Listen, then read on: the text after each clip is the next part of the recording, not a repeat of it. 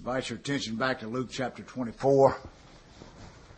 The title of my message this morning is Fact and Faith.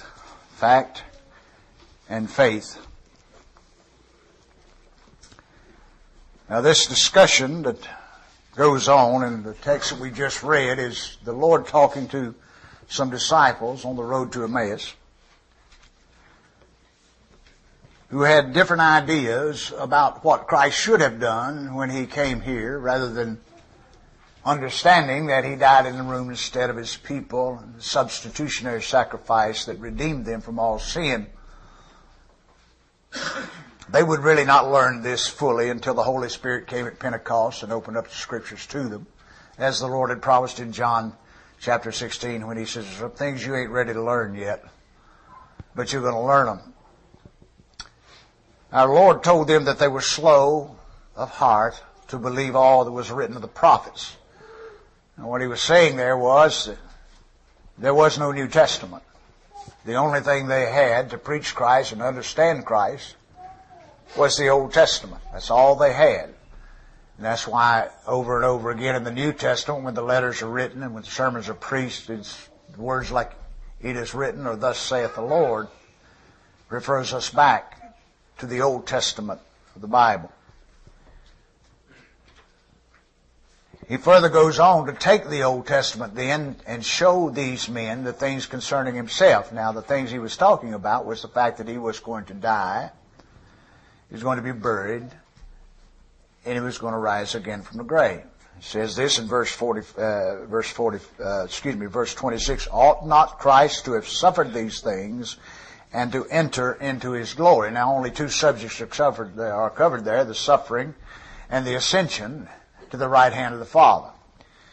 But if you know anything about Scripture, you know that there ain't no glory if something ain't accomplished. And so the death He accomplished our salvation. And then verse 44, "These are the words which I spake unto you while I was yet with you." If you look at the book of John, you have chapters 13 through 16 that He spent preparing His disciples for His going away. And they really had some difficulty with the message that He preached and taught them. These are the words I spake unto you while I was yet with you, that all things must be fulfilled which are written in the law of Moses. That's the first 5 books of the Bible. And in the prophets, and in the Psalms, concerning me. That's what the Bible is about. He said to the Pharisees, "Ye search the Scriptures, for in them ye think ye find eternal life, but they are they which testify of me, and ye will not come to me that ye might have life."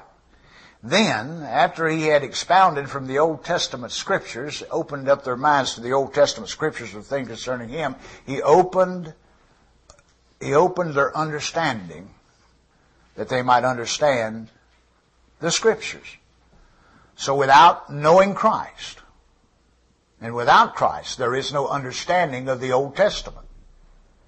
There's no understanding at all. But when you know Christ and have received Christ, then the Old Testament just becomes different books of the gospel, the declaration of the Lord Jesus Christ. Then He said, "Thus it is written," and He's from the Old Testament. "Thus it is written, and thus it behooved Christ to suffer and to rise from the dead the third day." To suffer and rise from the dead. Now in these verses our Lord rehearses the story again that He said so many times, the truth that He has often spoken to His disciples concerning His death and burial and His resurrection. Now that is commonly what people will talk about. When you ask them what the gospel is, they'll say it's the death, burial, and resurrection of Christ. It's really Christ dying, Christ being buried, and Christ being resurrected. The disciples were slow to learn. He said that. He called them fools. That word is not the same word as that He prohibits us to call our brethren. The word has to do with being childlike and foolish. They were slow to learn, and hence the repetition. That's why the preacher preaches the gospel over and over and over and over again. He just keeps on saying it till we die, and then we'll leave this flesh and we'll finally learn it right. Old story of a preacher. He preached one message one Sunday and everybody liked it, and come back he preached the exact same message the next Sunday. Everybody wondered why he was preaching the same message, and then the third Sunday he preached the same message again, and went on about 6 weeks. And finally one of the deacons said, why do you keep preaching the same message? Say, well, if I finally learn this, I'll go to the next step. If I learn this, I'll go to the next step. We're all slow to learn. We're all slow of heart. We look through a glass darkly. We who know Christ can sadly confess that we can read this book and fall asleep while we're reading it. And that's something? The very Word of God. That's us. That's what we are. That's why we have to be reminded and rehearsed over and over again these truths that are essential to the salvation of your soul. Now, these sorrowful ones, these boys on the road to Emmaus, he says it one more time, and they momentarily, shortly thereafter, see him ascend into heaven, in the latter part of the book of Luke. They see him ascend to take a right hand of the Father. Now, for those who gather under the giant umbrella of what is called Christianity, and there's a lot of folks doing that today, this holiday, this Easter, is a red letter day. It's one of the 2 times that most people come to church during the year. This is one of the biggies. Untold numbers will gather today and mark the day as crucial to their faith, to what they believe. You'll not find among those gathered a single one or a single soul who would deny that Christ is risen from the grave. You won't find anybody deny that. And like Christmas, this celebration is good for the economy,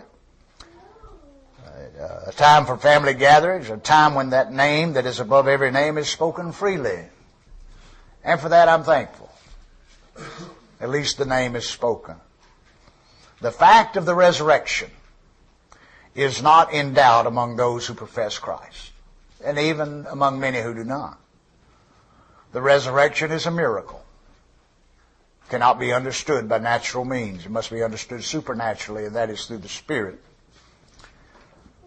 It is a miracle performed by the one person in all human history that had power of life and death, not only for others, for himself. He who is life was able to stop living. I've never figured that out. I've stopped trying. The resurrection is a miracle. Christ has the power of life and death, and He is life to life, and He's death to death. His gospel is a savor of life and a savor unto death. He who is our life and our death. That's the Lord Jesus Christ. We are dead, and our life is hid with Christ in God.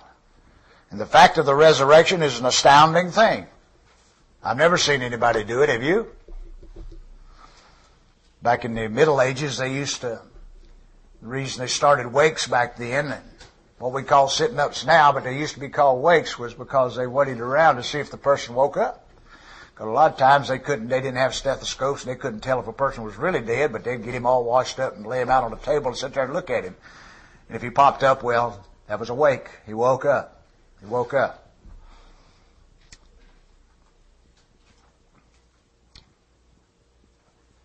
Jesus Christ rose from the dead. He rose from the dead. And it is His crowning achievement, worthy of note and worthy of awe and admiration. It has become almost commonplace in the language today, but to the believer, it means something. For the gospel believer, it is more than just a single event, but the fact of it reveals much more than natural faith could ever grasp. Natural faith can and does believe many things in the Bible. There are people who go around here, you could not convince them that the Bible was not true, who have no interest in Jesus Christ whatsoever. Before I knew Christ, I believed the creation, the fall, the incarnation, the crucifixion, the resurrection, and the ascension were things I cut my eye teeth on. I was born and bred a Southern Baptist.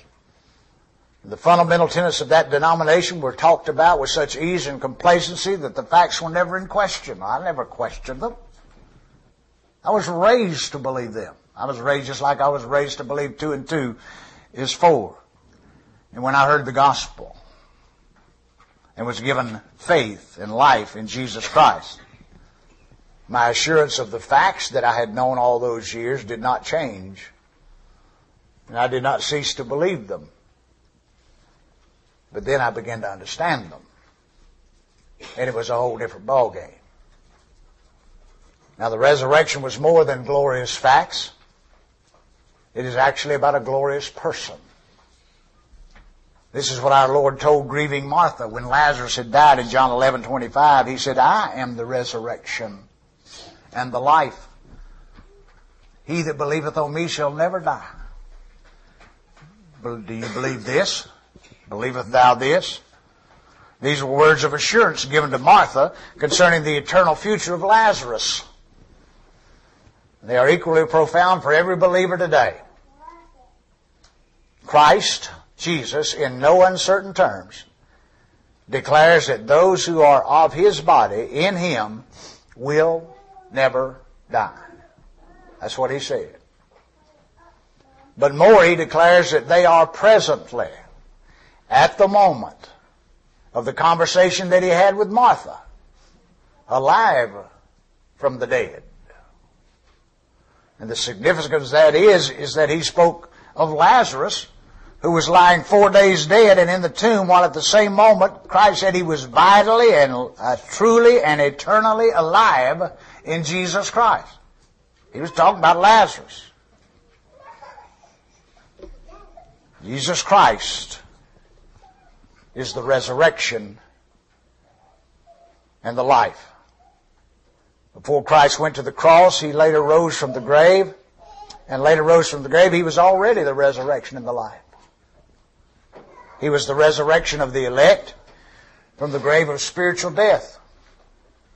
Therefore, any future resurrection, and people talk about a lot of different ones, but any future resurrection, whether physical or spiritual for the believer, is already settled. You're already risen in Jesus Christ. And the purpose of Him who is the resurrection of life. This means that the resurrection of the body from the grave is receiving of life from death of sin, and is declared to be so in the Word of God. John 5:25, the Lord said, Verily, verily, I say unto you, the hour is coming, and now is, when the dead shall hear the voice of the Son of God, and they that hear shall live. That's what happens when the gospel is preached and the Holy Spirit applies to the hearts of men. They're raised from the dead. Romans 4:25 says, who has delivered us, who was delivered for our offenses and raised again for our justification. Romans 6:5 says, for we have been planted together in the likeness of His death, we shall also be in the likeness of His resurrection. Paul wanted to enter into the fellowship of His resurrection. In Ephesians 2:5 and 6 says, even when we were dead in sins, hath quickened us together with Christ, by grace ye are saved, and hath raised us up together, and made us to sit in heavenly places in Jesus Christ. Strange creatures, these believers, these saints. They're in two places at the same time. They're on earth, and they're seated in heavenly places in Christ. Why? Because the earth is a blip, and time is a blip on the radar of eternity. Just a little blip. Just a little blip. When we talk about this resurrection from the dead, when Christ said, you hath He quickened, you were dead in trespasses and sin, that's the first resurrection. That's the first resurrection, and that prohibits you from facing the second death. That's the first resurrection. When Christ raised, He said, that's what Paul said to the Ephesians. We were dead, and said we were quickened together with Him, with Jesus Christ. Now this means that the resurrection of the body from the grave is the receiving of life from death. It is declared to be so in the Word of God. Now, according to the Word of God, Paul, under the inspiration of God, penned that the resurrection of Christ was of paramount importance in the matter of preaching the gospel, because he tied it in with preaching the gospel. He actually says that, Paul makes it clear that if Christ is not risen, then all that men do in His name is vain. If Christ be not risen, then everything they do is in vain. There's no value to it and no consequence. Look over 1 Corinthians chapter 15 just for a moment. Look at these verses. Beginning with verse 14, it says, and if Christ be not risen, then is our preaching vain and your faith is vain. You believe in nothing. And no one if Christ is not risen. Empty and vain. Then in verse 15 it says this, yes, and we are found false witnesses. That means we're liars. Because we testified of God that He raised up Christ, whom He raised not up, if so be that the dead rise not. Then in verse 17, and if Christ be not risen, your faith is vain, ye are yet in your sins.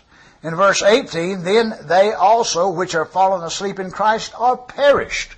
That's the consequence if Christ be not risen from the dead. This is the gospel that Paul preached in the first part of that chapter, verse 15. He says, moreover, brethren, I declare unto you the gospel, which I preached unto you, which you have also received, and wherein you stand, by which ye are also saved, if you keep in memory what I preached unto you, unless you believed in vain. For I delivered unto you first of all that which I also received, how that Christ died for our sins according to the Scriptures, according to the Old Testament, and that He was buried, and He rose again the third day according to the Scriptures. That's the gospel. And the key word there is how. How that Christ died. How was Christ buried? And how did Christ rise? He did it according to Scripture. And Paul proclaims that if Christ is not risen, there is no gospel to preach. No glad tidings, no salvation to publish. Those who preach are liars. Their faith is empty and groundless. No sin has ever been remitted. And those who died in faith are gone. They're just like dogs. And most who hold to any notion of so-called Christian tenets believe that Christ was raised from the dead. Everybody does. When Christ arose from the grave, it settled forever many things. Many things. To the understanding of the believer. If He died for me, then the law and justice must have been satisfied. And He wouldn't be in a grave unless He died. So we're talking about the resurrection. We're talking about what preceded the resurrection. That is the death of the Lord Jesus Christ, which we'll celebrate this afternoon. We take the Lord's table to show forth His death until He comes again. To preach the gospel is to declare Christ and Him crucified. Where does that begin? Does it begin on the cross? No. It begins in eternity. It's Christ now who was crucified. That's who we preach. He's the Lord of glory. He's your Lord. You say, well, I haven't made Him Lord. You don't have anything to do with that. It's none of your business. It's the one thing I can tell you that's absolutely true from all the Scriptures. Jesus Christ is your Lord.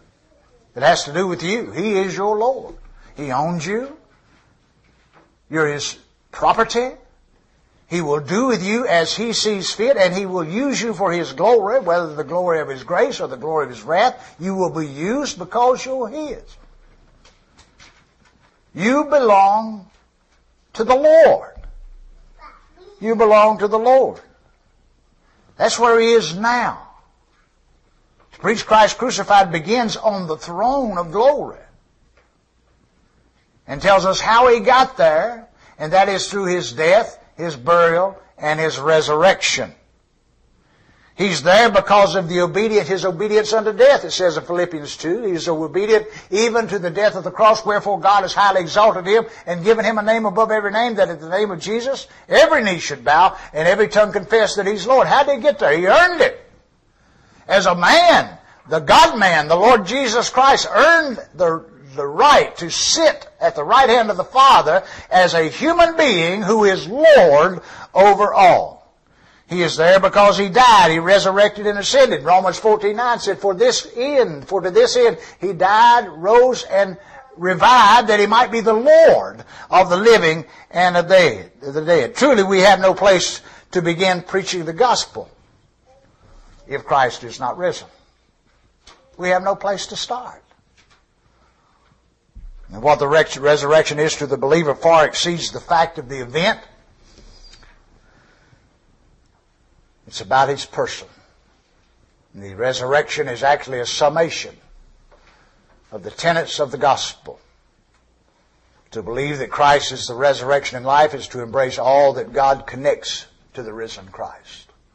And He collects a lot. As many gather today to celebrate the resurrection of Christ, there will be many. And I wonder that if they knew what they were actually celebrating, if they would gather to do it ever again. From talking to them about things of Scripture, I find that if they knew what the resurrection settled and said, they would never die another egg as long as they live. A great amount of what Christ's resurrection teaches is rejected by the churches that dot the globe today.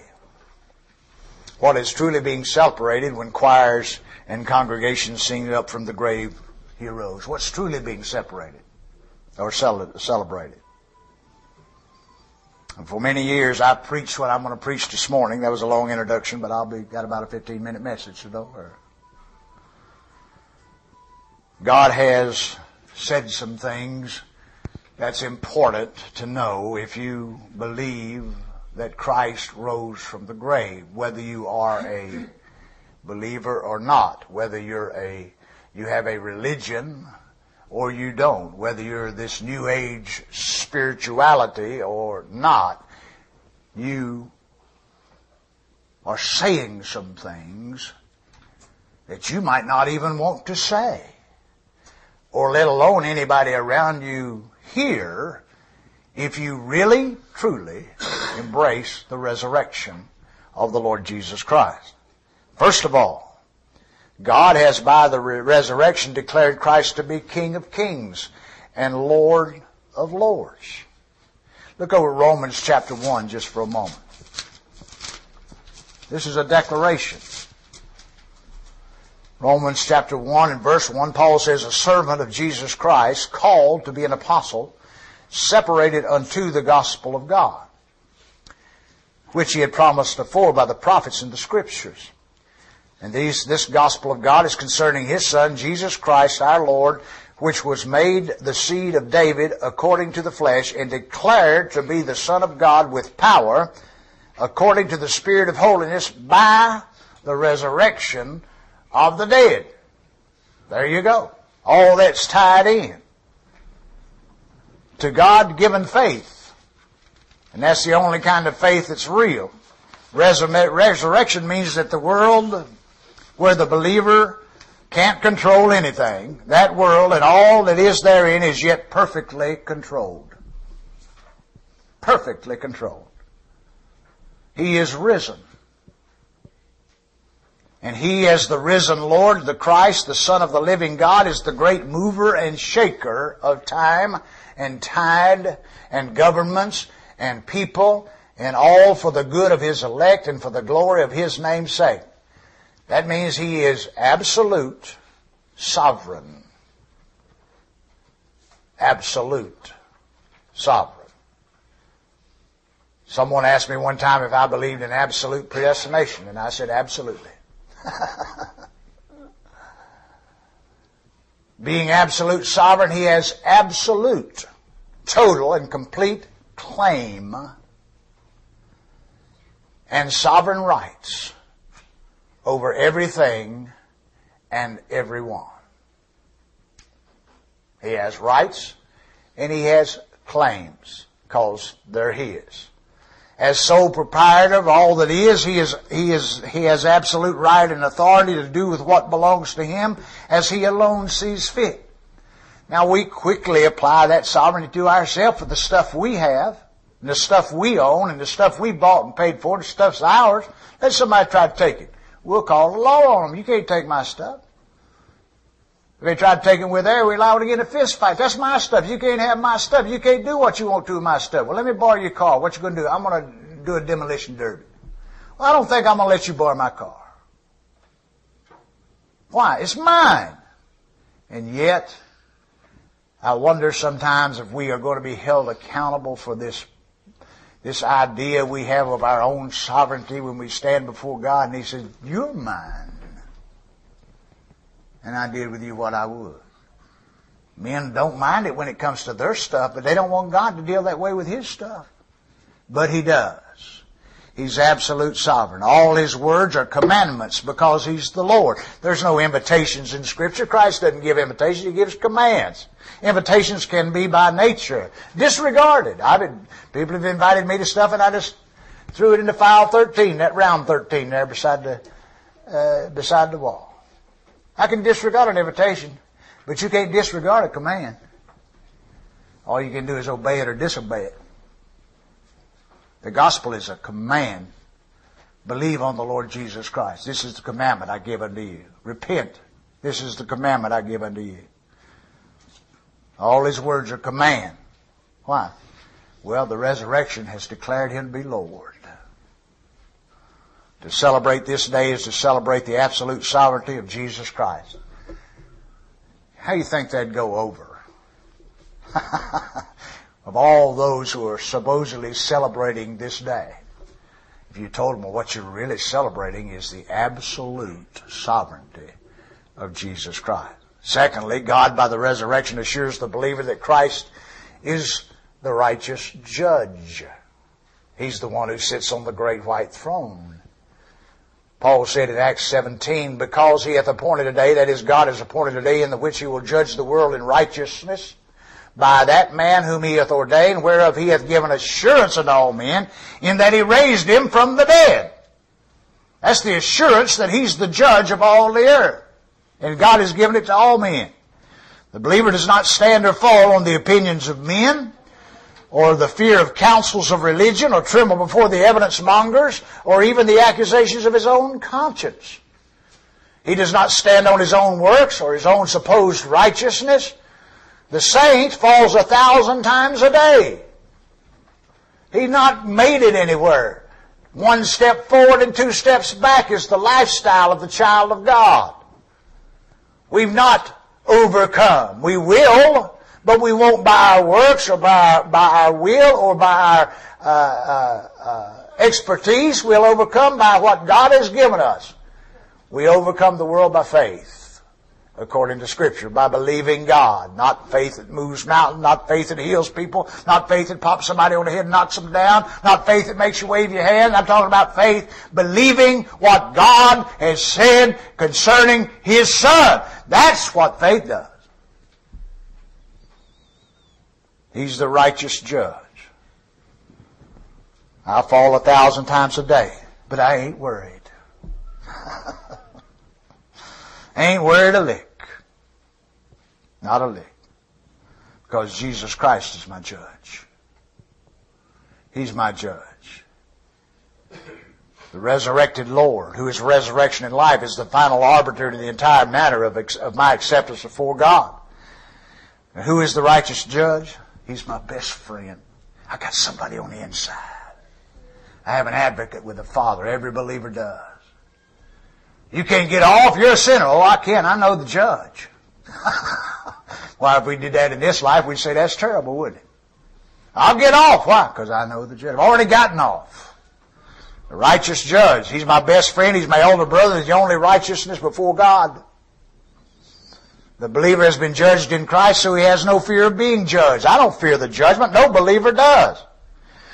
If you fear the judgment because you're trying to do something to please God and you know you're not doing enough and you know you'll never do enough.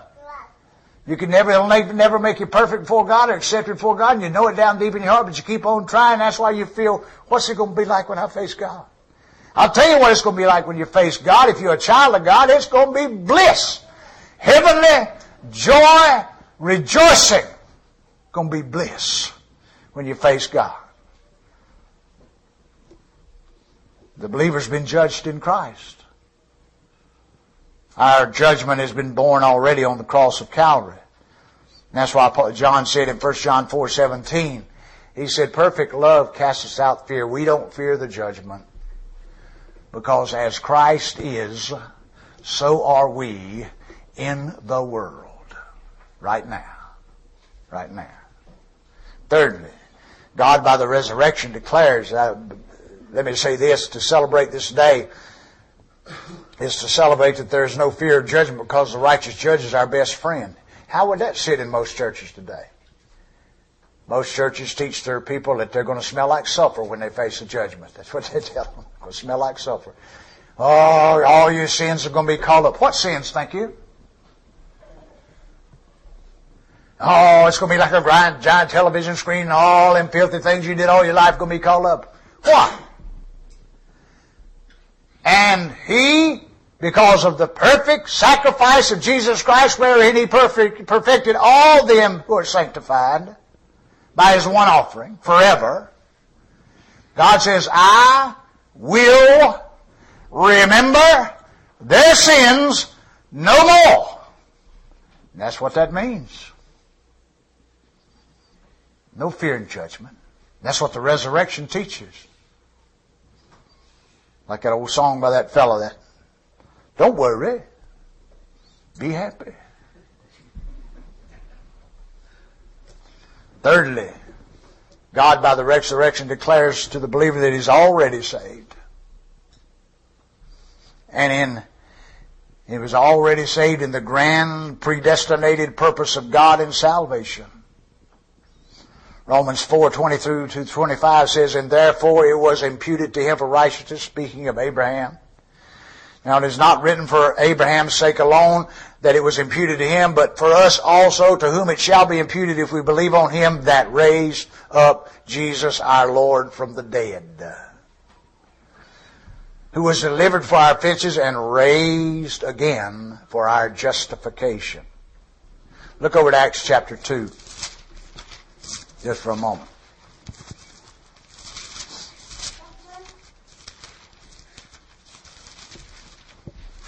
Acts chapter 2 and verse 23.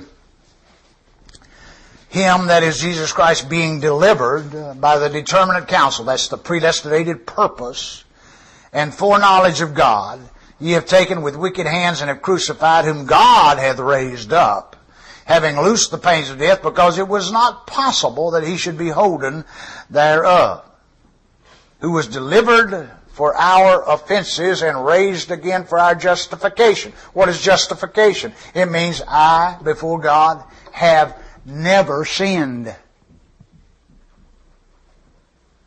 Never. Ever, ever, ever. Before God. You say, well, I know you're a sinner, Tim James, but you don't know half the story. And I ain't about to tell you the rest. But before God, I never sinned. You're holy and righteous because of the work of Jesus Christ. That's why Paul says in Romans 8:32, who shall lay anything to the charge of God's elect? It is God that justifieth. It is God that justifieth. The resurrection is a declaration of the imputation and substitution, delivered for our offenses.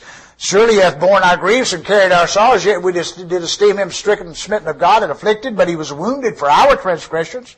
He was bruised for our iniquities, the chastisement of our peace was upon him, and with his stripes we are healed. And all we like sheep have gone astray. We have turned every one to his own way, and the Lord hath laid on him the iniquity of us all. To the believer, the resurrection means that he is justified on the cross and out of the tomb. Raised for our justification. The resurrection means that the believer will never be charged with sin. Listen, if you're a child of God, God will never even accuse you of sin. If you're being accused, your conscience, which works under the law, which is your natural, carnal, moral compass,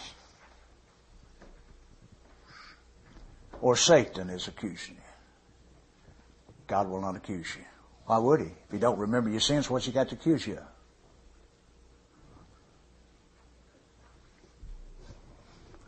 Who is he that condemneth? It is Christ that died. Yea, rather is risen again, is even at the right hand of the Father, making intercession for us. To celebrate this day, now think about this. A lot of people doing it. What if they knew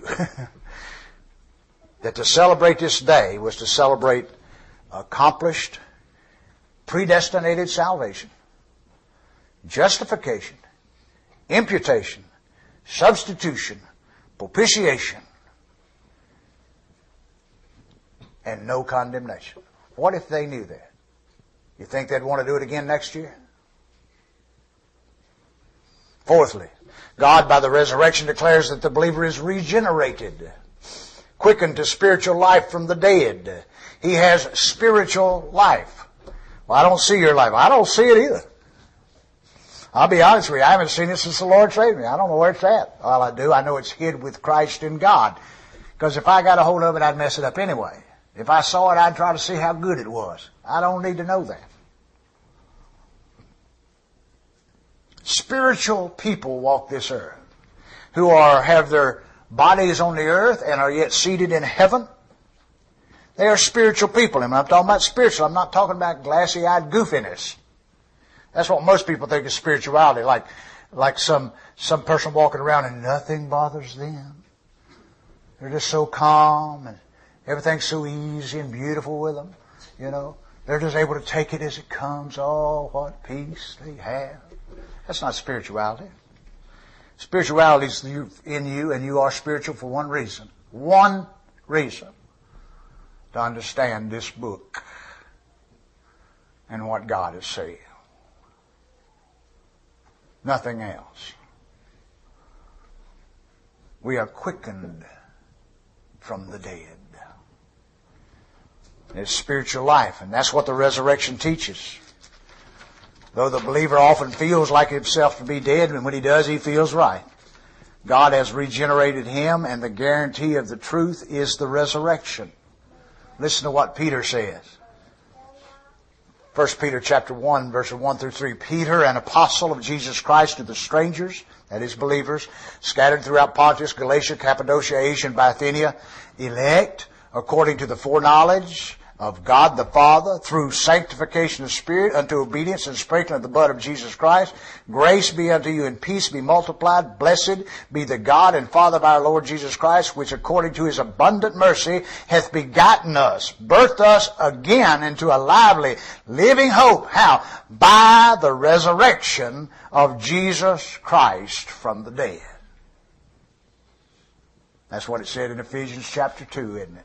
Quickened together with him, made to sit in heavenly places with him. So to celebrate this day is to celebrate being born of God into an eternal living expectation, that by election, foreknowledge, sanctification, and successful blood redemption. That's something to celebrate, isn't it? If folks are celebrating, that's what the Bible says the resurrection is about.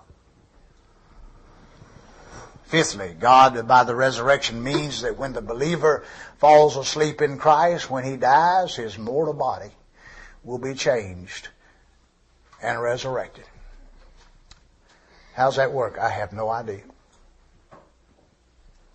Ralph Maney gave an illustration one time when he was speaking for me many, many years ago. He said those old gnarled bulbs we plant in October, whenever we plant them, they're ugly.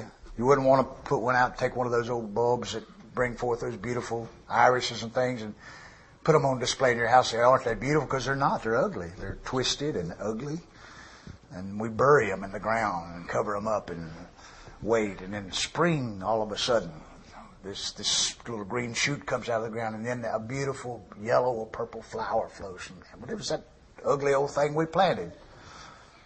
That's what our burial is called, a planting. We're planted together.